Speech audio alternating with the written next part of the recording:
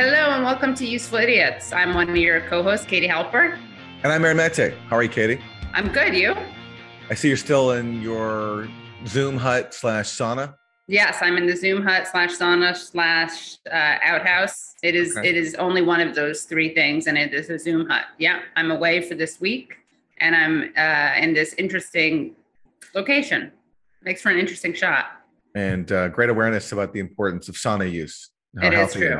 Yeah. Yeah. I like saunas. Are you a sauna person or a steam room person? Oh, I'm a sauna person. Okay. Interesting. Love the sauna. Yeah, me too. All right. Well, should we get to it? Yeah, let's just get into it. For basic food groups. Bam. Yes. Well, so many candidates as always for Democrats suck. I know. This one, you guys have probably already seen it, but for old time's sake, let's hear it one more time. Here we go. Here's Jill Biden speaking this week in Texas. Diversity of this community, as distinct as the Bogotas of the Bronx, as beautiful as the blossoms of Miami, and as unique as the breakfast tacos here in San Antonio. So look, the controversy really around this is centered on her talking about breakfast tacos, comparing Latinos to breakfast tacos. And fair enough. I mean, that's a really ridiculous statement. But what has not gotten enough attention is that she also mispronounced bodegas. She called them Bogotas. It's pretty hilarious. Which is like she, I think, was saying a major city in Colombia, Bogota. Oh, Bogota. Yeah. I think that's what she was. Yeah. Yeah. But look, what Ashley Parker of the Washington Post points out in a tweet, which I think is a fair thing to bring up, but this is not just Dr. Jill Biden's gaffe, because look at what she reports. Worth noting that before Jill Biden made her taco gaffe, her entire speech was read and signed off by the White House offices of intergovernmental affairs, legislative affairs, and public liaison. So this was vetted. People, professionals who work in communications, public relations, read this and were like, yep, let's compare Latinos to breakfast tacos. That's a good idea. Yeah. I mean, to be fair, I understand. Like, this is such low gaffe. This is so low on the gaffe scale for a Biden speech. Like, we wouldn't even be commenting on this if this were Joe Biden. But it's Jill, so our standards are a little bit higher. So I have a bonus Democrat suck because there's also, a war going on and into its fourth month, and there's no end in sight. And this is from the Washington Post. So this is the Washington Post basically laying out the diplomatic strategy of the Biden administration when it comes to ending the war in Ukraine and engaging with Russia. This is what the Washington Post says. In the nearly 5 months since Russia invaded Ukraine, Secretary of State Antony Blinken has maintained the same posture toward Moscow. Do not engage. So do not engage. That is the Biden administration strategy in a nutshell. And what does that mean? It means that as this catastrophic war goes on, more people on all sides lose their lives. The rest of the world feels the repercussions, much higher energy prices, especially in Europe and Asia and Africa. Food prices soaring, millions of more people being pushed into famine, inflation rising at home. We've just gotten news of record inflation in the U.S. The Biden administration strategy toward the main belligerent in this conflict, which is Russia, and its foe is do not engage. So basically, let the war roll on. Right. Just engage by arming Ukraine. But do not engage with the other side. Right. Yeah. Well, those certainly are Democrats sucking. Well, for Republicans suck, we have a nice video. This friend of show, Jake Tapper, was interviewing former senior U.S. official John Bolton. He is a former U.S. ambassador to the UN and former White House national security advisor. And he worked for both Trump and George W. Bush. So let's hear what he had to say on CNN to Jake Tapper. And this was after the a congressional hearing into January 6th. Not heed the advice and keep shopping around until you end up with this group of misfits with like Michael Flynn and Sidney Powell. Is he just not capable of hearing no? Well, when it comes to his personal advantage, the answer is he doesn't listen to anybody else. But I think it's also important to understand, while nothing Donald Trump did after the election in connection with the lie about the election fraud, none of it is defensible. None of it is defensible. It's also a mistake, as some people have said, including on the committee, the commentators, that somehow this was a carefully planned coup d'etat aimed at the Constitution. That's not the way Donald Trump does things. It's rambling from one half-vast idea to another, one plan that falls through and another comes up. That's what he was doing. As I say, none of it defensible. But you have to understand the nature of what the problem of Donald Trump is. He's, to use a Star Wars metaphor, a disturbance in the force. And it's not an attack on our democracy. It's Donald Trump looking out for Donald Trump.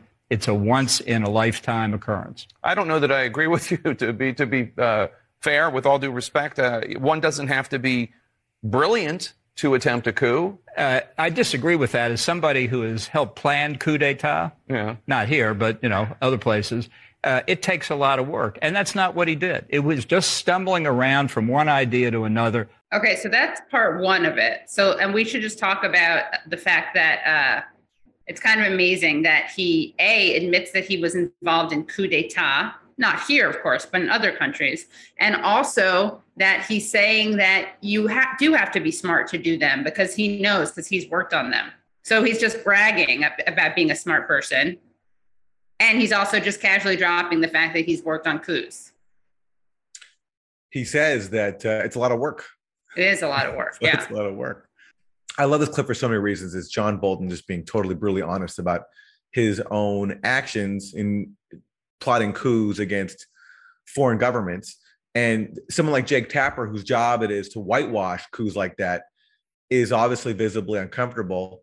But then also Bolton is also simultaneously debunking this other fixation of Jake Tapper, which is that Trump was involved in this massive coup plot. So this is like one of the most inconvenient comments that Jake Tapper has ever had to grapple with. And we'll see now how he responds to it.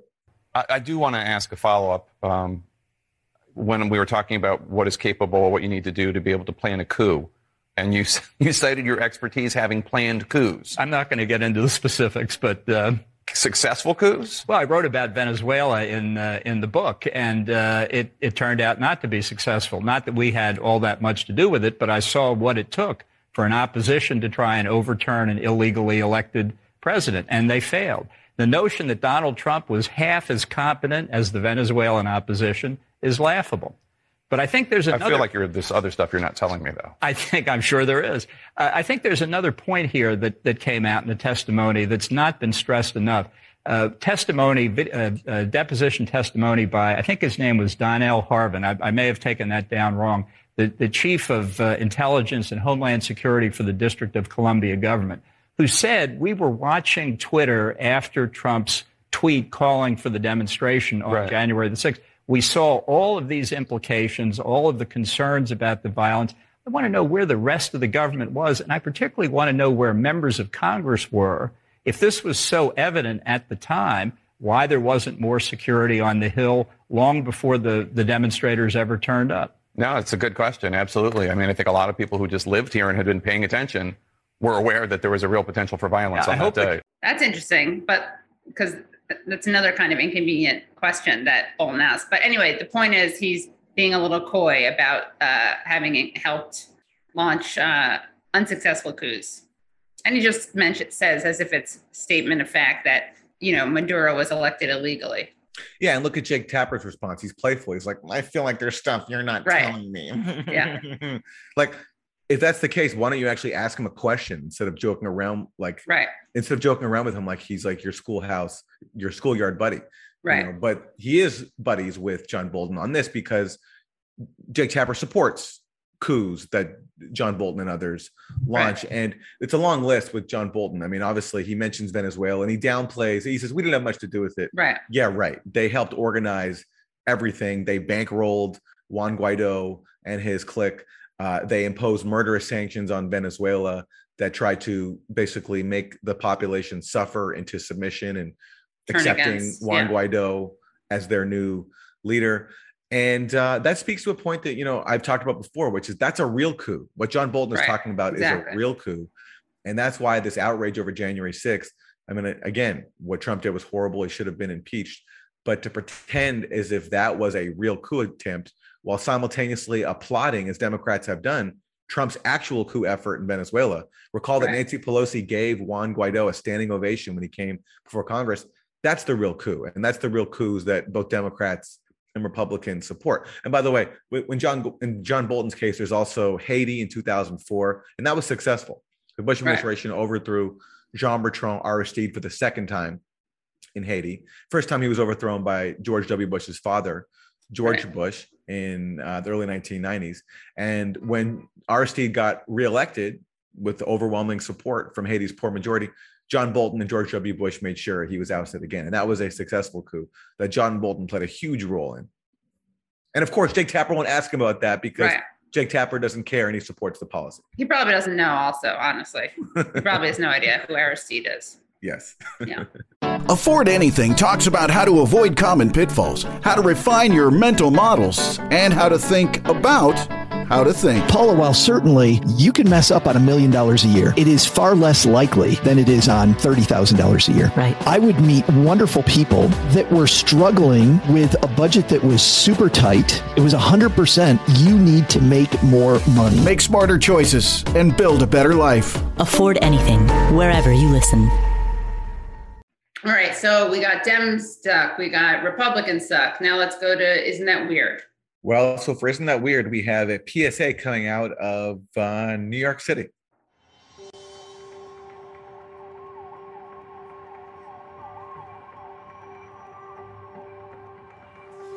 So there's been a nuclear attack.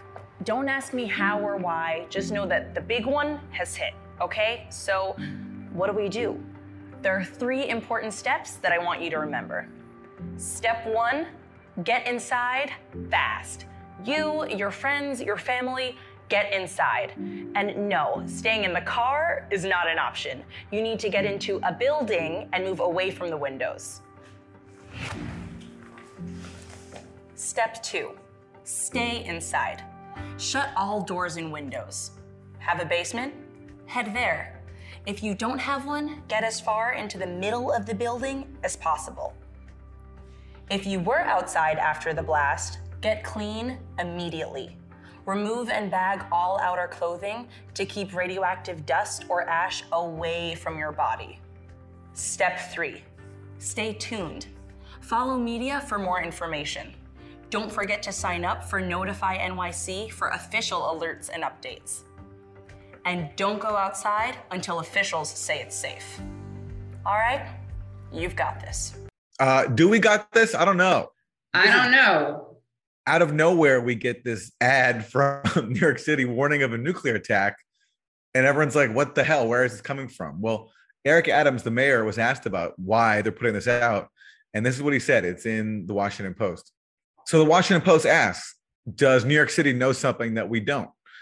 No, according to New York Mayor Eric Adams. It was simply, quote, a very proactive step, unquote, by the city's Office of Emergency Management, Adams said at a news conference on Tuesday. I'm a big believer in better safe than sorry. Adams said the video, which advised New Yorkers to get inside, and stay tuned, was sparked by Russia's invasion of Ukraine. It was really taking necessary steps after what happened in Ukraine to give preparedness. So that's right. Because the U.S. has decided to use Ukraine for a proxy war against Russia, now New Yorkers are going to have to be warned of the likelihood or possibility of a nuclear attack and what to do, which includes, I guess, going inside. That's what we have to do, Katie. Yeah. If we get hit with a nuke, just go inside. Go inside, take off your clothes, listen for updates. It's time to make friends with people who have basements. That's right. Stay close to them. Yeah. So our friend Max Blumenthal had a good response to this. Somebody tweeted out this video and said, why is NYC playing this commercial? And this is what Max said in response. Because a bipartisan coalition of neocons and liberal interventionists successfully instigated a new Cold War by orchestrating a coup in Kiev, criminalized diplomacy with Moscow through the Russiagate hoax, and stoked a proxy war in Ukraine that could turn nuclear. Very well said. Response, yeah. Well, isn't that weird indeed? I mean, this is one of those, isn't that weird / isn't that terrible? There often is a fine line between the two. Yes, absolutely. Well, what do we have for Isn't That Terrible? So for Isn't That Terrible, we have an interesting tale. tale as old as time. Not really at all. For Isn't That Terrible, we have a disturbing story. If we could just go to the story, which is in the New York Post, but unfortunately does not have any puns, maybe because it's too terrible of a story. But trophy hunter who killed lions, elephants is shot dead. An avid hunter of endangered animals was shot dead in South Africa after his truck broke down, according to new reports. Rian Naudi, the 55-year-old head of Pro Hunt Africa, was found dead next to his vehicle in Marken Road, Limpopo. Cops said they had no motive yet. 2 hunting rifles were found in Naud's truck near the Kruger National Park Wildlife Reserve. Now, I don't like when people are killed, ever. That's never a good thing. But I got to say that for me, the greater Isn't That Terrible in this story is his killing of endangered animals. That's the real Isn't That Terrible. And it's just disgusting, these photos of him posing with them. You see him with the I think this is an elephant, you got a lion. I'm just saying, maybe don't do that. And maybe then, if he weren't a killer of endangered species, then his death would be my Isn't That Terrible. But sadly, the greater Isn't That Terrible is his killing of those endangered species. Yeah, those photos are horrible. They're horrible, yeah. So I'm sorry that I couldn't say Isn't That Terrible is your death. Again, it's not joyful. I'm not celebrating. Just saying certain life commitments means that your victim's fate are more terrible than yours. That's the takeaway. I feel like we've all learned a lot between that PSA from New York and my PSA on not killing endangered species. Yeah. I hope to never see photos like that again. Yeah. And, certainly this guy will not be posing in them. Right. That's true. Yeah. And here is a stone moment that we're going to bring you. We got a great stone moment with President of the United States, Joseph Biden. Mr. President, what's your message to Democrats who don't want you to run again? They want me to run. 2/3 say they don't. Read the polls. Read the polls, Jack. You guys are all the same. That poll showed that 92% of Democrats, if I ran, would vote for me. A majority of Democrats say they don't want you to run again in 2024. 92% said if I did, they'd vote for me. Read the polls, Jack. The polls did show the majority don't want him to run. So I'm not sure what he was talking about. But I guess if you look at it from the perspective of him sounding like he's stoned, then it makes sense. It makes a lot of sense. Yeah. So that's our stone moment. So excited to be talking to Christopher Ryan. He is the author of Sex at Dawn, How We Mate, Why We Stray, and What It Means for Modern Relationships. And he's also the author of his most recent book, Civilized to Death, The Price of Progress. And both are really interesting. I highly recommend them. And he is the host of the podcast Tangentially Speaking with Chris Ryan.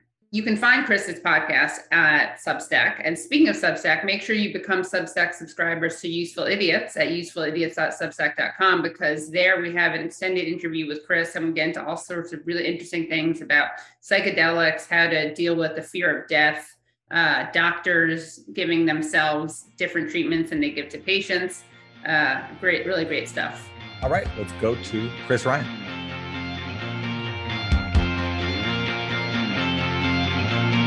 So welcome, Chris.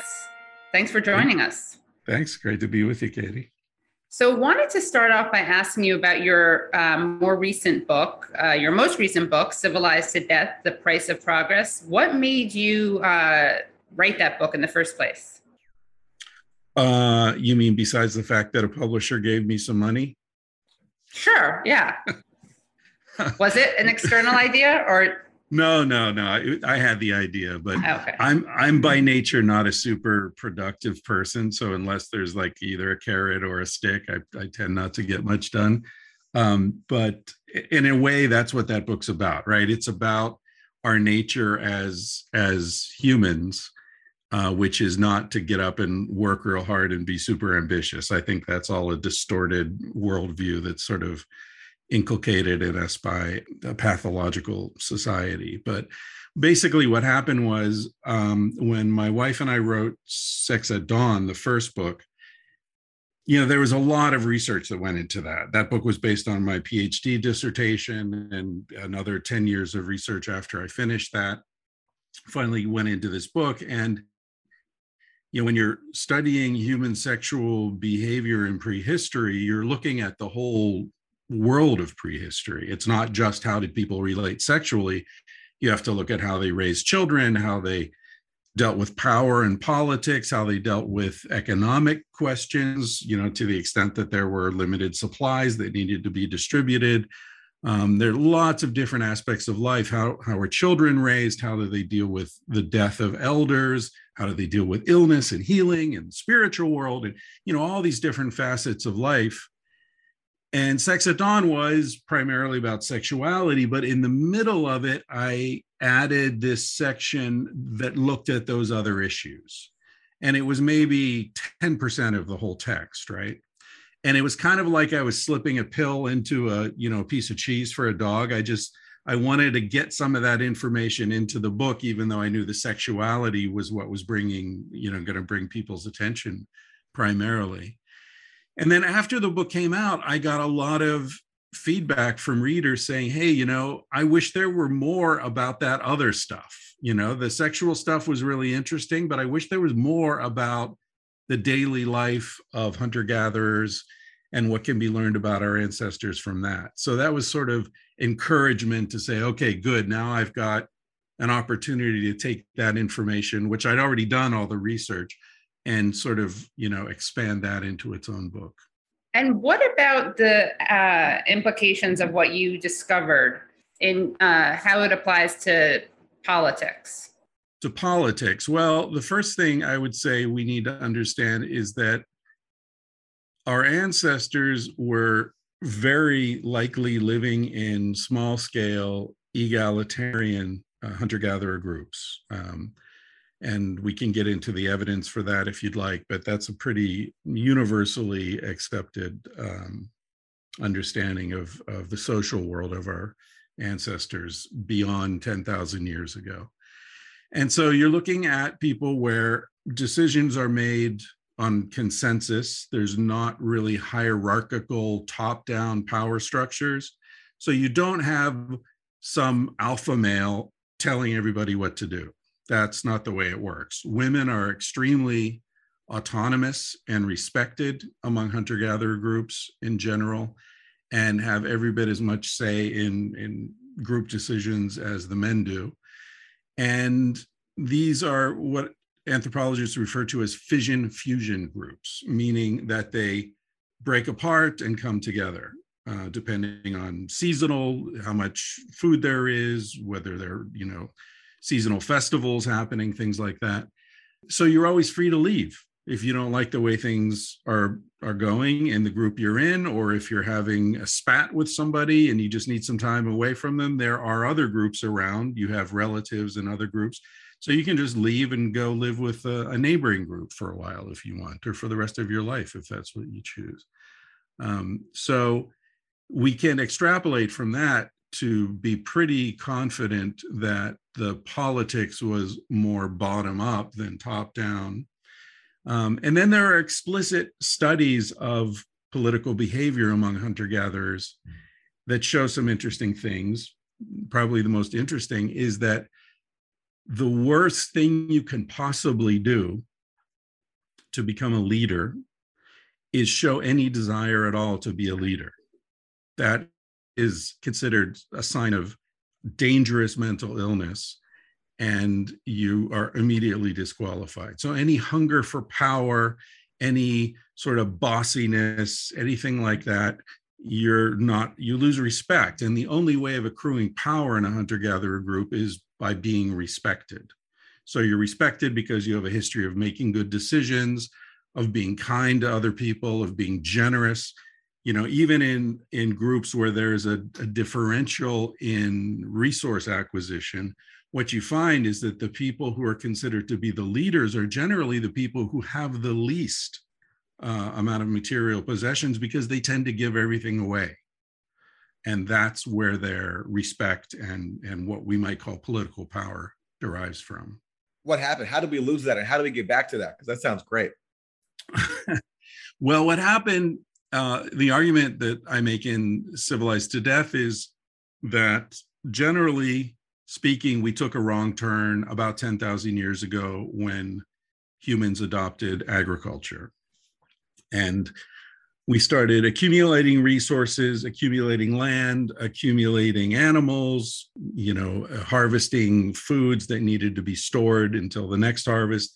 And once you start living that way, a whole suite of cascading changes occurs in your social system. One of the first things that happens is that the status of women plummets from being co-equal with men to being essentially breeding livestock.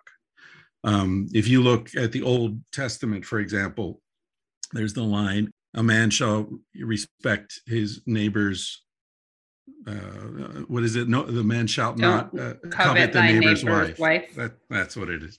If you read that in context, what it goes on to say, nor shall he covet his neighbor's house, nor his slave, nor his sheep, nor his she-ass, nor his ox, right? So the neighbor's wife is just one of the possessions that you're not supposed to covet. It's nothing about respecting the dignity of marriage or anything like that.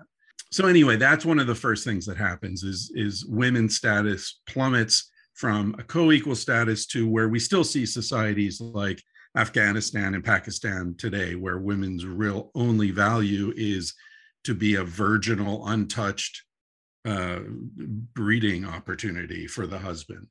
So that's pretty horrible. And we can talk about evidence for why it happens that way and in different parts of the world and so on. But that you also get the expansionist sort of militaristic viewpoint, because in an agricultural society, population grows much faster because women don't breastfeed as long and they have higher body fat content, so they tend to ovulate more, so they get pregnant more often. So you have women having 5 or 6 kids rather than 2 or 3 kids in a lifetime. And so with that growing population, you need more land to produce more food. So then you get militaristic. You also have sort of a standing security force because you're harvesting lots of grain and that grain needs to be saved until next year. So someone needs to protect that and distribute it and all that. So all these different political changes happen both within the family and within the society when societies adopt agriculture and become larger scale. One of the, I really enjoyed your books, by the way. I listened to both of them on tape, and it's great because you read the Civilized to Death you're actually reading. One of the most interesting parts that I thought about it was this section on, quote, noble savages, savage noblemen, and straw cavemen. Could you just share a bit about the takeaways from that section? Also, even just the origin of the term noble savage. That was one of those things that I came across while researching the book that I didn't know before I started working on it. I knew that the term noble savage was part of this sort of Hobbesian propaganda campaign that's been going on for 500 years or 400 years at this point. But the sort of corollary to it, the noble savage, I don't remember all the details. I have to say it's been a few years since I read the book. People think if you write a book, you remember everything. But what I remember most salient about that is that there was a French writer who was talking about reports that were coming back from the New World about the native people and how they had the right to hunt wherever they wanted. They didn't work all day. They had tons of leisure time. They sat around telling stories. They had this incredible freedom. They weren't at the beck and call of any kings or administrators or anything like that. And he basically said, those savages live like nobility. Like they are like our princes and dukes and duchesses. They're not common men. The common man over there lives like our nobility. So that's where the phrase noble savage came from. It wasn't Rousseau who never used the phrase, as far as I remember. That's part of a point that I was making throughout the book, that this neo-Hobbesian view of human nature and prehistory permeates our society and is based on is fueled by a desire to demonize our nature and our past, and isn't based on actual information. But unfortunately, that view is so functional and useful for the power structures that be that it's very widespread. And what about you kind of reject both Hobbes and Malthus? And for people who aren't familiar with those two thinkers, can you explain what it is that you're pushing back against? So Thomas Hobbes famously said, life before the state was solitary, poor, nasty, brutish, and short. That was in a book called Leviathan that I think was published in 1650 something, maybe. Now, Hobbes wasn't an anthropologist, obviously. Anthropology didn't exist. He had never traveled outside of Europe. He had no firsthand knowledge at all of how people were living outside of the state. And in fact, his life inside of the state was horrible, miserable. He fled England under threat of being executed because of something he'd written. He hid out in France for a while. Then he had to flee France because he was in trouble for something he'd said or written there. There are all these wars happening in Europe constantly. But somehow he concluded that life before the state was even worse than the life that he himself was living. A classic case of projection. There's a concept that we introduced in Sex at Dawn called Flintstonization, which is the tendency to sort of look around us at the present and then project it into the past and say, well, it must have been like this, just a more primitive version of this, which is a failure of imagination, which is totally understandable for people who, didn't have any actual access to information like Hobbes. It turns out it's not a very good way of thinking about the past. Yeah, Hobbes envisioned the life before the state as having been horrible in every way, constantly, at the edge of starvation, constant war with one another. Men beat a woman over the head with a club and drag her off into the cave. This sort of popularized vision of the caveman that we have, and that some people like Dawkins and Steven Pinker still employ this, what I see as a purely propagandistic tool to promote certain pro-institution, pro-authority perspectives. So that's Hobbes, and the neo-Hobbesian vision is taking that sort of biased view of prehistory and human nature, which is very closely associated with, the uncivilized state of humanity, and projecting it into the present and saying, okay, now we need the state to protect us from each other, because if we take away, the police force, will all just rip each other off and tear each other to shreds like, crazed chimpanzees or something. And what was the other? It was Hobbes, and who else? Malthus. Malthus. So Thomas Malthus famously, he's a really interesting character, actually, because his father was a leading progressive thinker who hung out with all these, what we would call, I think this was early 1800s.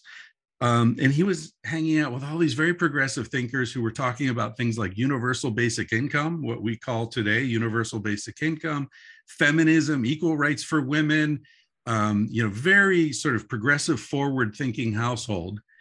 And, like a lot of kids, he reacted against his father, and he wrote this essay sort of explaining how his father and all his father's friends were these silly romantics because they thought that you could actually help poor people, when it was obvious that you could never help poor people, because the more food you give them, the more they'll reproduce, and the more they reproduce, they'll always be at the verge of starvation because they have no population control. And he was basing the human sort of rate of reproduction on some very preliminary information that was coming back from the New World. Turns out to have been totally wrong. His calculations were way off, and there are all sorts of extenuating circumstances that undermine that perspective. But this is where the idea that the poor will always be with us comes from, and people still refer to Malthus when they're looking for arguments for why there's no sense in helping the poor and trying to, bring up the state of poverty and despair. because they'll just keep breeding until they're right back where they started.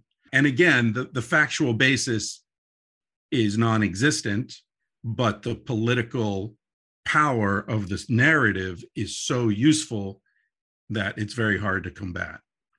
Or with climate change, for instance, like blaming people for, having lots of kids as if that's the problem and not the way we're right. Yeah, it's kind of like the litter thing. Like it's all about how many plastic bags you use, not about the fact that Exxon is pumping oil into the oceans, Right. You identified a shift happening in how we organize society happening around 10,000 years ago. Do you think it's possible that we can get back to a society that is more egalitarian, or is that it? Like, are we just at the point of no return? I think it's possible. I don't think, we're not going to be hunter-gatherers again, unless there's like a serious apocalyptic kind of could happen. Pivot point. Yes, it can happen. And, as I pointed out in Civilized to Death, every civilization that's ever existed has collapsed, every one. So, there's a track record. And to think that we are somehow exempt from that is obviously not rational. The big difference is that previous civilizations that collapsed were regional. And this would be the first time that a global civilization has collapsed. But the bright side of that picture is that, our understanding of these collapses generally comes from educated upper class people who were writing about it. And their lives got significantly worse. But the lives of common people, in many cases, probably got a lot better, right? Because these political structures of oppression fell apart. And so the people who were living in the countryside, growing their own food and had their own animals and neighbors taking care of each other, their lives probably got much better. It was just the people in the urban centers that had a real hard time. But as far as your question about whether we can get back there, I sort of, as I was writing the book, I started thinking a lot about Joseph Campbell and his understanding of the Hero with 1,000 Faces, which you guys have probably read. For people who haven't read it, Joseph Campbell was a mythologist who studied mythological narratives all over the world. And he found that the origin story of different societies generally was the same story over and over and over again, but with different characters and different details. But the story was a young person or people leave from the home that they know, and they go out and they travel and explore, and they have experiences from which they learn all sorts of things, and near-death experiences, and all sorts of scary stuff happens. The Odyssey is, our society's oldest example of this in the West. And then at some point they return back to where they started with all this knowledge that they gathered. And they bring the knowledge back and they improve the situation back home. And I look at the trajectory of our species, and on good days when I'm feeling kind of hopeful, I think maybe that's what we're doing. And that's why we're at this point. I feel like we've been at this point maybe starting 10 or 15 years ago, where it feels like more and more people are starting to look back, right? When I was a kid, I'm 60, so I was a kid in the 60s and 70s. The future was going to be better, right? Everything, jetpacks and airplanes were getting faster, and everything was more sort of efficient and cooler. And then it started to sort of slow down, and we lost confidence, and, the Reagan administration and all this sort of evil and nonsense. And I feel like we're at a point where if you want to understand the best way to do something, most people are looking back. They're saying, well, how did our ancestors do it? How did our ancestors raise kids? Doctors are looking at evolutionary medicine. Everybody wants to know, what's the Paleolithic diet? What's the, CrossFit is natural movement, and, get out and jump in a cold river and breathe the right way the human's supposed to breathe. Everybody's looking back at biology and Paleolithic studies to understand the best way to go forward is actually going back in some ways.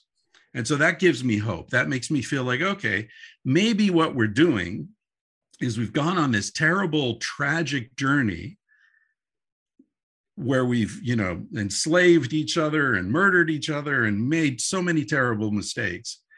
But now we're turning back toward home with the knowledge that we've gained on this journey, like how to create energy from the sun and from flowing water and waves, and that we have birth control understanding now. We can actually control how many people are living on the planet, not oppressively, not coercively, but just simply by incentivizing having fewer children and combining that with a universal basic income so that people aren't having kids to secure their old age. They don't need to. We can sort of nudge people in directions that end up being better for all of us. So I hope that's what's happening. As I say, that's how I feel on good days. Bad days, I have a different vision. And what would that look like? What are the ways that we could be turning towards the past? Because as you said, we're not going to, barring some cataclysmic event, apocalyptic event, there's not going to be a return to hunter-gatherers. What are the applications, though, that we can take away and apply to present day from your studies? Well, yeah, sure. I mean, there are so many, right? The importance. So let's start with psychological stuff, and then we can talk about physical and medical, if you'd like, and social engineering and architecture. I mean, it really, my ambition with Civilized to Death was, of course, to use some examples to illustrate the points I was making, but it was more importantly, I was trying to show people how to think. So, it's a tool, and you can use this tool to investigate whatever interests you. Let's start with a basic premise. If you have a dog and you want to understand your dog's behavior, you want to have a better relationship with your dog, you don't go out and buy a book about ducks, right? Or penguins or snakes. You buy a book about wolves. You buy a book about the animal that your dog is most closely related to and how that animal lives in its natural state. And so that's why looking at hunter-gatherers is so valuable for understanding humans. We're animals. And so if you want to understand how we evolved, you want to look at the propensity, the vast majority of the time that we've existed as an anatomically modern human, we've existed about 300,000 years. Agriculture just started at the earliest 10,000 years ago. So already you're looking at most about 3% of our existence as a species. So clearly, if you want to understand humanity, you want to look at hunter-gatherers. As far as practical stuff in terms of psychological factors, one of the things I say to people is if you're feeling unhappy, if you're depressed, if your life feels empty, first of all, it's not your fault. You live in a society that is full of false promises, telling you what's going to make you happy are things that benefit the society, that they don't benefit individual humans. The few, the proud, the brave join the Marines. Well, that's not going to be good for you. Very unlikely that that's going to be good for you. It's not even good for society. It's good for certain powerful people in society, right? Or corporations. Corporations, yeah. Anyway, so the best thing you can do, this is scientifically verified over and over and over again, to feel better about your life is to go and help somebody, preferably a stranger. That is demonstrably the most effective thing you can do to feel better. Now, that sounds like I'm saying, be like Jesus, be an ideal human being. I'm not. This is very practical. The reason that feels so good is that the reason our species has survived is that we've helped each other. For 300,000 years, we've been watching each other's backs. That's what we do as a species better than any other species. We form these interdependent, intimate social groups, hunter-gatherer bands. That's why people love being on teams. That's why it's so painful when you're ejected from a group of friends, right? get fired from a job where you have friends. It's horrible, not just because of the economics of it, but because you love those people in a way. You depended on those people. They depended on you. It gives your life meaning. We're a highly social species, and yet more of us live alone than ever before in the history of humanity. You know, that's just an example of something that's a very practical, actionable insight that you can get when you look at our species as a species. We're super social. What's the worst punishment we give to somebody? The worst murderer? Solitary confinement. Exactly. So these guys would rather be in the general prison population than alone. That's how painful it is to be alone for our species. So yeah, that's one thing. Another thing is, think about how much money are you spending on shit that's supposed to make you happy that you know won't. Right. And all it does is further embed you in the grinding wheel of selling your time for way less than it's worth. Right. Money can always be replaced. Time can't. So I don't have a house. I'm talking to you from a Airbnb in Tbilisi, Georgia right now. And the closest thing I have to a house is a Sprinter van that I live in half the year called Scarlett Johansson. I sit by fires and I look at the stars and I lie in a hammock and I jump in rivers and I spend very little money because I'm camping out on public land in the US and my quality of life is off the charts. It's fantastic. And I have no mortgage and no debt and no problem. And I'm not saying everyone can do that either. People have kids, people have mortgages, people have commitments. But I'm saying that there are ways that you can tweak your life to bring more of these sort of primordial satisfactions into it and filter out a lot of the modern bullshit that we're being sold. Are you allowed to have coffee? Does coffee work on your lifestyle? Indispensable. Okay, good. What does jumping in rivers do for you? The reason I ask is because when I'm feeling down, I have a cold shower. And it really works. It wakes up something in me. It wakes up the part of me that wants to live and actually exist. So I'm curious, since you mentioned that, what it does for you. Yeah, I mean, it definitely has physiological effects. And I know Wim Hof, by the way. I don't know if he's your avenue. Yeah, that's what I was referencing. Yeah. Yeah, I did a podcast 4 or 5 years ago. Wim agreed to be on my podcast, and they wanted to set up a Zoom thing. And I was living in Spain at the time. And I was like, no, man, I'll come to Holland. I want to meet this guy. If you'll let me, I'll come. And they were like, I was talking with his son at the time. And they're like, yeah, sure. Okay, come on up. And I met Wim and his son and his daughter and spent some time with them. And then they came to Spain and we went hiking. And I've seen Wim all over the world since then. Honestly, I've never done the breathing techniques. I've never learned the Wim Hof method, but I did get in the ice barrel with him, which was a high point. And jumping in rivers, for me, it has the physiological thing you're talking about. It's like wow, I don't know what's the word, invigorating. But for me, I think it's more valuable, or more of the value is psychological, because it's something that it never gets easy. It never is like, okay, this is going to be great. I can't wait to jump in this freezing cold river. It's that moment of jumping is always like, oh no, why did I do this? And then you hit the water and you have that experience. And then you're like, wow, that was great. And so I think there's some value in just constantly repeating that sort of micro lesson in my mind, that like, doing the thing I know is ultimately good, even though in the moment I don't want to do it, is right. That's what I should do. And just every day, like, learn it again and again and again. Because, I mean, as I said earlier, I'm not a particularly disciplined or ambitious person. I'd much rather lie in the hammock and relax and, read a book than sit down and write one. And so that micro lesson is really helpful for me every day. Like, no, dude, do that thing you want to do because it's worth it. It'll work out for you. Another interesting section in your book, speaking of things that you can do to make yourself feel better, was the one about the war on drugs and the power of psychedelics. I had heard a lot about the war on drugs in terms of Nixon, but I hadn't learned about the more recent stuff with like MDMA. Can you talk about that? And to hear the rest of the interview, please go to usefulidiots.substack.com. That was great. Really interesting guy. Yeah.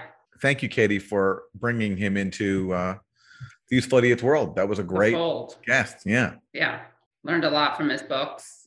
Enjoy his podcast, Tangentially Speaking, which is on Substack, by the way. And, you know, one thing I forgot to say, and I think Chris spoke to it too, which is that even discussing things like psychedelics and wellness methods and ways to live in the world, that for some people, just these things are not accessible. Some people are so consumed with work, supporting themselves, that doing the things that other people can do, like to work on themselves, are just not even an option, you know? And the world can be so challenging that, you know, some people just want to actually retreat and be alone and not be in public spaces. So it's like, you know, everything is discussed within one's own context and one's own worldview. And I always feel the need to acknowledge that whenever we're talking about things that are not accessible to everybody, it's things like psychedelics and other therapeutic methods. Yeah, so definitely, guys, you're going to want to join the Substack because we have a great chat about psychedelics, some stuff about sex, drugs, and rock and roll, but minus the rock and roll. Yeah, that's right. That's right. That's right. And you can do that at usefulidiots.substack.com, where you sign up to get bonus content like the extras from today's interview with Christopher Wren. All right. Thanks so much for listening and watching, and we'll see you next week. Hello. Thank you so much for listening to and watching Useful Idiots. For full episodes and extended interviews, please subscribe at usefulidiots.substack.com. You can subscribe on YouTube at youtube.com/usefulidiots for clips, live streams, and full episodes. Also, subscribe to us wherever you find your podcast. Follow us on Twitter at UsefulIdiotPod and use the hashtag UsefulIdiotsPod. Join us Mondays at 10 a.m. for the Useful Idiots Monday Morning Show, where we discuss the Sunday morning news shows so you don't have to watch them.